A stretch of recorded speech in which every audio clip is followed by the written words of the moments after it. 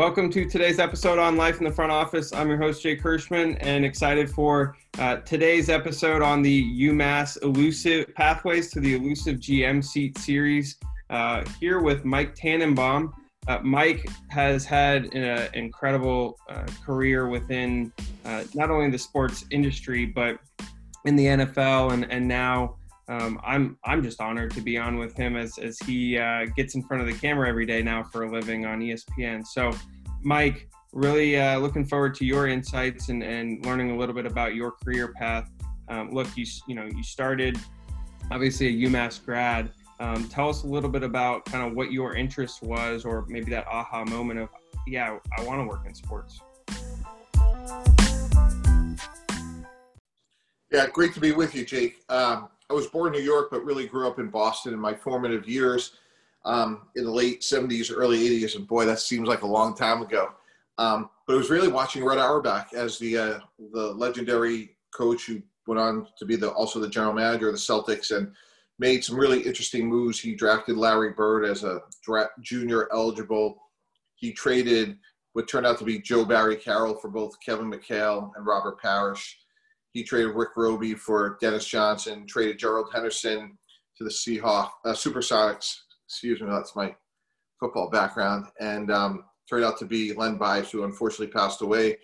And for whatever reason, it just I gravitated to it. And I felt like, wow, to run a team, that'd be just an incredible dream. So I was just a boy growing up in Needham, Massachusetts. My dad worked in public transportation, and I just read the Boston Globe every day, and the Boston Globe's a little bit like the USA Today, where you could actually pull the sections apart. And every morning I would ask my mother for the sports section, and she said, one day you're going to have to read the other parts of the paper, because when you grow up, you're going to have to get a real job. So what was that next section in the paper that you read? It was sports for me. I didn't know anything else. And my first experience actually after college really crystallized it for me. So I was graduated from UMass, and I had a business job when I graduated. And about a month before graduating, my parents were like, look, we paid for college. You're not going to have any loans, but you're now on your own. And you have this incredible, well-paying job, and we're not going to support you anymore. And I had this inflection point of knowing, that's really not what I wanted to do. So I turned down this offer, and I went to work for the Pittsfield Mets for free. And I did everything. I put cheese on the nachos, raked the infield. And from 11 at night to 7 in the morning, I actually worked at the Pittsfield, Massachusetts post office in 1991, sorting mail. And I worked there until I knew I had enough money to get me through the summer to pay my way. And it was really based on that experience, Jake, that it really crystallized, choose a job you love and you'll never work a day in your life. And that's always been a big guiding principle for me. Is it's about passion and it's about loving what you do. So after I researched a lot more about the industry, I went to Tulane Law School because I have a program for sports law. I felt like I could pursue my dream of working in sports, but also have a traditional law degree to fall back onto if things didn't work out. And, for people listening to this podcast, I would tell you, the number one thing about my story, Jake, is how unbelievably lucky I was. And to be more specific, for the first 75 years of pro football, there was basically no free agency. So if you were a player and the team wanted to keep you, they basically had your rights. And there was a lot of litigation, 1982, 87, and in 93, there was this comprehensive settlement in the NFL where basically the owners got cost certainty in the form of the salary cap and the players got free agency. And I was unbelievably lucky because here I am at Tulane Law School, and there was one team in town, the New Orleans Saints. And literally overnight, because of this transformative event, the population of the front offices went from former coaches to people with JDs and MBAs. So I came in, I worked for a year and a half for free and really just observed what was going on, running people to the airport and just understanding, learning the salary cap. And I would just tell, one of the lessons I'd like to pass along is I was lucky. I was in the right place at the right time when all this happened. Whereas if you have to be a little bit more systematic in terms of trying to pursue a career in sports, I would say in 2020, what would be the equivalent of where the NFL was in the early 90s. Where are the barriers to entry a little bit lower? And how can you create value in a short amount of time? And what I did from there was I put a book together on how I would build an NFL team under the salary cap. And at the time, there was 30 teams. So I sent a book out to every head coach and every GM. And basically, I got turned down 59 times. And one guy gave me an opportunity. And for me, I was lucky. That guy's name was Bill Belichick.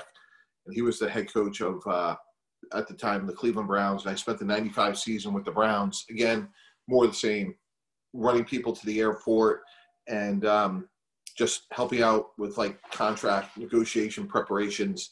And then, as you may know, the 95 Browns actually became the Baltimore Ravens. So had this incredible moment. I get let go.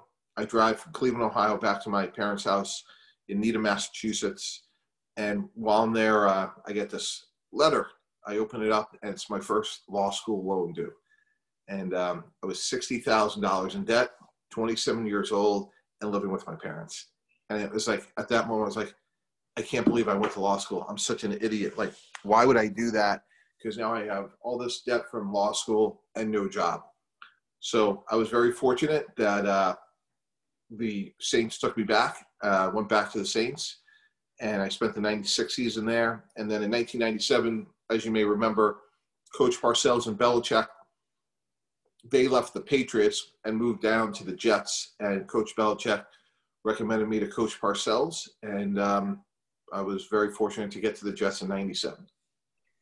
I mean, between the two Bills, those aren't any. I don't know if there's any better name you could be associated with to start your career. But I want to go back to a point though. You mentioned lucky, right? And the word luck ultimately is derived from preparation meeting opportunity, right? There had to have been an opportunity for you to take advantage of, and you had to have been prepared. And so I want to dive into like, how did you prepare yourself for when that opportunity did, appear, and there was that aha moment of like, oh, I could do this, and I could put this book together. I mean, you can't just call it lucky and not have done anything, right? Yeah, no, Jake, I'm really glad you brought that up. I think, for me, just inherently, I'm not the most confident person there is. And I found in my career and in consequential meetings, preparation gives me a ton of confidence. And Ron Shapiro, somebody that I would call one of my mentors, who for a long time was maybe the biggest agent in baseball all through the 80s and 90s, Cal Ripken and Eddie Murray, the late Kirby Puckett. He went on to create the Shapiro Negotiation Institute. And basically, he just talks about the power of preparation and scripting and, what are you going to wear, and knowing more about the other side than they know about you. And, I would say my preparation over the years continued to get better. And I think we brought a lot of processes, certainly starting at the Jets. But yeah, I think that's exactly right. Being prepared is so important. And I think it's also about serving. So, going back to working for the two Bills at the Jets, it was understanding what their pain point was and how could I deliver it. And they were both obviously great at coaching football.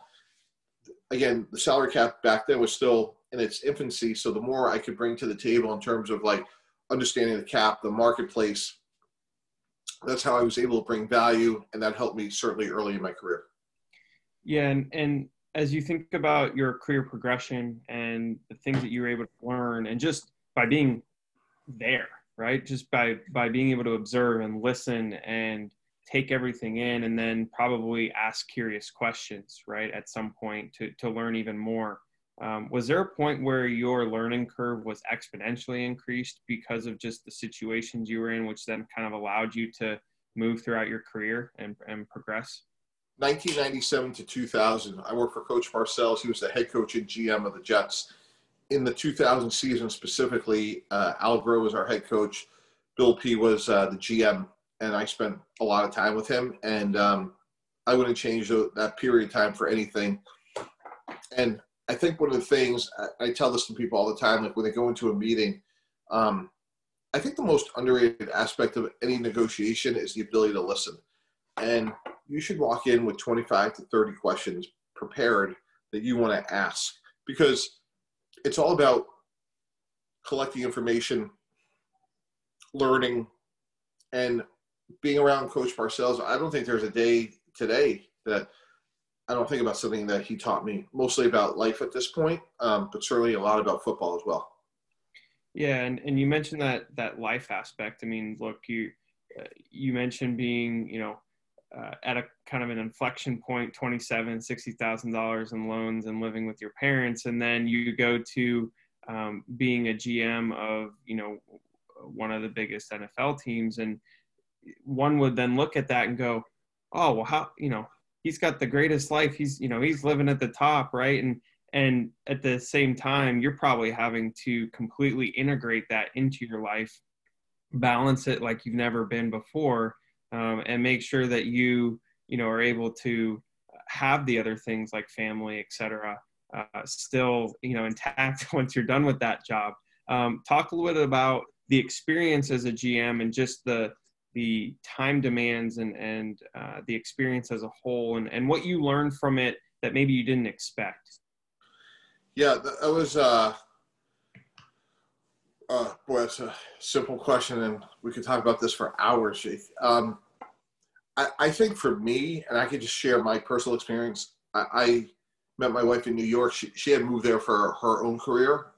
She was very accomplished in the world of marketing. So the fact that she was inherently like independent was very helpful. And the great ancient Greek philosopher Rex Ryan has a great saying: there's two types of football wives, great ones and ex ones. And there is actually a lot of wisdom in that, which is these are very demanding jobs and they take up a ton of time. So for my situation, my wife, Michelle, had a career, and it was something that, kept her certainly busy, which allowed me to do what I was very interested in doing. And I think for the people, and every dynamic's a little bit different, and I'm by no means an expert in this, but just seeing it over the years, typically, I've seen families that, move together and are always together 7 days a week, 24 hours a day. And then I've also seen the opposite of saying, where families say, hey, like, this is home for us. Like, we're going to be here. And then you go work and provide for the family wherever those opportunities may take you. Yeah. And that's, if you think back to that very first business job that you turned down, like, that's not the situation you would think about, right? That's moving away from family and, just going to a location just to go work, as opposed to totally integrating into your life. And, I want to talk about kind of that period after being a GM and going through some of the different roles that you did, then ultimately going to the Dolphins, and then now in kind of a new wave of your career and being in front of the camera. And now, granted, you were in front of the camera all the time, probably doing interviews and whatnot, but a little bit different. Would love to kind of learn about how you got to that point, and at what point did you decide, no more football for right now, I'm going to go into ESPN? Yeah, so had a great run at the Jets, 16 years, 7 as a general manager. And as you all know, Jake, like, these are not jobs you retire in. So it ended, totally understood. And I really wanted to own something and build something. So I partnered with a pre-existing sports agency, and I started representing coaches, and I represented pro and college football and basketball coaches, and had the great fortune of representing just incredible people like Steve Kerr and David Blatt, Danny Manning, Dan Quinn, Dirk Cutter. It went really, really well, and built a very good business. And then got to know Steve Ross, the owner of the Dolphins, and felt like, all right, I got it. Still got that itch. So moved down to South Florida, which is, feel like the golf capital of the world, Jake. Although my game does not meet the surroundings that I'm in. And had a great experience with the Dolphins. We had identified and won with the right quarterback, Ryan Tannehill. Unfortunately, he couldn't stay healthy. Ultimately, that cost us. Adam Gase and I had a good run together for 3 years. And when that ended, just trying to be thoughtful about the next steps for myself, ESPN was an incredible opportunity, just in terms of there's so many people in the world, Jake, that will tell you what's going to happen. breaking news, Twitter, Instagram, social media, the way pro football is covered, it's 24 hours a day. But my role in the play is very fundamental. I'm telling you like why it's happening and taking you behind the scenes. So candidly, it's an honor and a privilege to be affiliated with the best of the best. And I really wanted to challenge myself. I like getting outside my comfort zone. I liked being with, teams, and I liked owning my own business. And now I like doing some other things that, again, I can learn and grow and develop. And I've done a couple other things. Like I started a football think tank called the 3013. There's 32 teams in the NFL, and we get together once a week. It's a bunch of former head coaches, GMs, grad students, and we just talk about the issues of the week. And, my passions really are about learning, getting better, and helping others get to where they want to go. And I'm going to start teaching a course this fall at Columbia University in their master's program around football. So it keeps me very close to the game and a lot of friends in and around, teams, but it's allowed me to put myself in other areas where I feel like I can grow and develop. Yeah. And for the career that you've had, one would say, well, Mike's only got one passion, it's football. But clearly you've got a lot more passions than just football, right? And that happens to be a lot of the context in which you live in. But, you mentioned teaching and giving back. And I want to touch on that point because I know you're passionate about it. And as you went throughout your career, were there points where you couldn't give back as much as you wanted to, but you really did? And then at the same time, you were able to then leverage kind of where you were sitting to be able to give back even more so to those who are trying to get into the industry and have a similar path to yourself. Yeah. So I would say two things really influenced me in this area. One is my dad. So my dad had basically two jobs growing up. He worked for the MTA in New York City and then the MBTA in Boston. So two public transportation organizations, and really provided for my sister and I, and always gave us more for us than he had. And I would share this with many people, but for context, he had actually never owned a new car. And the first new car he owned was when I became the general manager of the Jets, and I bought it for him. And he was just one of those people that like served others before himself. So what I was able to do at that point is my wife and I created a scholarship at the University of Massachusetts to honor both my parents, where we actually give out stipends to students who want to pursue a career in sports, but can't necessarily afford their living expenses because they could volunteer or get an unpaid internship. So I want to just help others achieve their dream the way I was able to achieve mine. And then one of the people that really has impacted my career, really way more for off the field than anything he ever accomplished on, but Curtis Martin. And Kurt always talks about, to whom much is given, much is expected. And I just feel like I know how lucky I've been and how good so many people have been to me, that if I can open up one door, make one phone call, help one other person get to where they want to go, I feel like that's, really like the least I can do, given the fact that I grew up in Needham, Massachusetts, reading the Boston Globe, having this dream to, hey, look at what Red Auerbach gets to do every day. And I got to do that with two teams. And I know how special and lucky that is. No, it's incredible. And I think, look, that's why we started this podcast, and really fortunate to be on with you and share that same mission and story. And I want to hit on one thing. Let's go back to kind of your time at law school. Put yourself back in those shoes and in that decision to go. And, I know you mentioned kind of being able to find that niche within the industry, but for those, looking at different types of schools right now, listening to this, going, maybe I've got my MBA, but should I go to law school? Or I've never considered law school. What's it like? I mean, Tulane's one of the best law schools there are. So, you got quite the experience, and I'm sure you had your fair share of Cafe Du Monde coffee there. Yeah, actually, let me say this, Jake. Law school is really hard.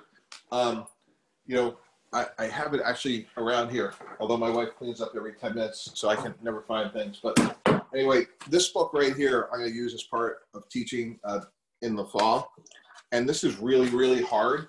I found law school to be extremely challenging, just in terms of the time it took. to read. I was reading probably on average about 100 pages a day, but I'm proud to tell you that academically, my worst semester in law school was better than my best semester as an undergrad. And I either was reading or I was at the Saints facility. So only Cafe Du Monde I had, Jake, was to go. I wasn't hanging out eating beignets with powdered sugar. My competition was, but I was working my ass off to beat them. That's right. Well, every once in a while, beignet probably couldn't hurt. But, when you think about the lessons that you learned from law school and just maybe the thought processes and perspectives that it gave you, what's maybe one or two that others could take from you in that sense of what it allows you to think or how it allows you to think?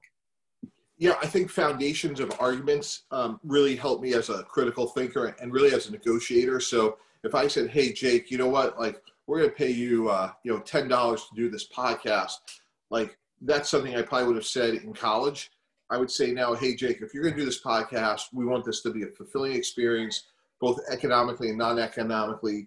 We're going to go through the market. We're going to go through like why we feel, what our position is, understand the precedents, which ones are, more appropriate than others, and then try to come up with a solution that's good for everybody. And candidly, the other part about law school for me in particular that was very fulfilling is Tulane had a mandatory community service sort of obligation as part of getting our degrees. And to volunteer in that New Orleans area, I work for a public defender. I couldn't tell you what an unbelievable experience. I wish I did more of it. And just to realize, and I'm not saying innocent or guilty, but just to understand, the economic challenges some people in our country have is beyond enlightening. And I grew up, again, I didn't have everything growing up, but I grew up with a two-parent family in the Northeast. And to be exposed to some of those situations was really consequential in like my sort of like development and understanding of there's a lot else going on in our country that, most of us really aren't aware of. Yeah. And as sports, you have a platform to be able to influence what's going on around you and in your communities. What was maybe one part, whether, Dolphins, Jets, when you first started, that you were able to do within the community that kind of shed a different perspective on your job as well? I think it was, again, I could tie Coach Parcells and law school together, which was, he gave me an unbelievable opportunity. He was the head coach and general manager of the team. I'm 27, and I was the head negotiator of the team. Like, he trusted me with agents, and I was preparing about all the wrong things. So, for example, I could tell you if we were signing a linebacker, everything about the linebacker market. And he was much more about, tell me about the person you're talking to. What's their background? What are their goals? What are their insecurities? Is this the first contract they've ever done? Is this the 100th contract? Are you going to see this person in person? Is it on the phone? What are the words you're going to use? How are you going to influence that person? How are you going to be able to influence this person for them to trust you? And it was just, he brought my level of preparation and insights to really high levels. You mentioned the preparation piece. I know we talked about that earlier. And as we start to wrap up the episode, I want to talk about what you're doing now and how you prepare, because people probably see you on the camera and they're like, he's got all that knowledge up there. Right. But at the same time, like, there's a lot of preparation that goes into that. Give us a little insight as to what's behind the camera. Yeah, Jake, first of all, ESPN, generally speaking, it's the best of the best. Like, look, I've been, in the media now for about 10 minutes. So like, I know nothing, but the people I'm around are really impressive. And like, I'll give you one example. There's a show called Get Up that's hosted by a gentleman named Mike Greenberg. And it's like, I try to explain to my kids, like, the show's really good, but let me tell you why. The show ends at 10 a.m. East Coast time. If you're on the next day, the first email is probably around like between 11 and 12. And throughout the day, you reply to emails with certain thoughts. Then around 6 o'clock that night, 6 p.m., you'll speak to a producer and go very specific about how you feel on certain topics that they think will be on the show. Then the next call is at 6 a.m. the next morning for another 30 minutes, updates, new insights. What do you want to say? And in that meeting, things are sort of crystallized. And then the show's on from 8 to 10. So by the time you're seeing the show 8 to 10, there's been about 12 to 14 hours of email correspondence. There's been a one-on-one call with the producer, and then there's another call with the group as a whole about exactly how the show is going to go. So by the time it's on the air, it's the third or fourth iteration, and it's way better than what the email started off with earlier. And to me, preparation, going back earlier to what we talked about, Jake, like for me, like preparation gives me confidence. Like I can't go on the air sounding, however coherent I may sound without like those steps. And the show is really good because they're really like beholden to a really dogmatic process. No, thank you for those insights in terms of, explaining that process. I don't think people understand how much goes into it. And as we wrap up the episode, I want to do a quick rapid fire for you, as I'm sure you've done one or two of these before. But any golf course that you could play, and as we're doing this Zoom right now, I'm looking at your Bandon Dunes picture. But any golf course that you could play in the country and or the world that you would pick right now. Jake, this is a shameless plug. Like, I'm doing this podcast because I'm assuming that you and I are going to go play Augusta. So it's not a matter of if, I'm just curious when we're going to be playing. So for me, it would be Augusta. It's on my bucket list. I've come close to playing there. I have not done so, but I would really like to do that one day. And that is a hint, by the way. on the record, and who knows? We'll see what the powers may hold. Okay, Mike, as you have moved from city to city to city, what's the favorite city that you've lived in, and what's your favorite part about that city? Boy, there's probably a little bit of elements of all of them, but my hometown of Needham, Massachusetts is the best because I feel it was like the best of everything. 4 seasons. I love changes. I love the city of Boston. I love how you could get out of it so quickly. But there were parts of Cleveland that I thought were great, about what our country, was all about. The part of New Jersey where the New York Jets facility is, Somerset County, Morris County is beautiful. I've lived in really great places, and obviously South Florida, 7 months a year, the weather, you absolutely can't beat it here. As you think about football and all of the experiences that you've had, if you could be on the field, what position would you play? Tight end. I like to, be involved with all facets of the game. Run game, let's just say I'd be a run game tight end. I'm not going to create space in the passing game. So I would say a run blocking tight end. Not a Zach Ertz, huh? No one's going to confuse me with Zach Ertz. No, now people may confuse my wife with Julie Ertz, but that's a story for another day. She was a gymnast, so.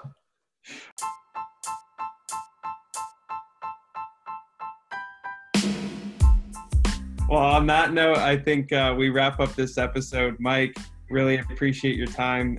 Thanks for your insights, your advice, your wisdom, and certainly understand, listening to you, we all can understand why you have been successful throughout your career and continue to be. So looking forward to watching you behind the camera, and, hopefully we'll have you on again in the near future, and definitely get out on the golf course. That sounds great, Jake. Really appreciate you having me. Love what you guys are doing here. Happy to play a small part, and I'm glad that you're inspiring others to get to where they want to go. So thank you.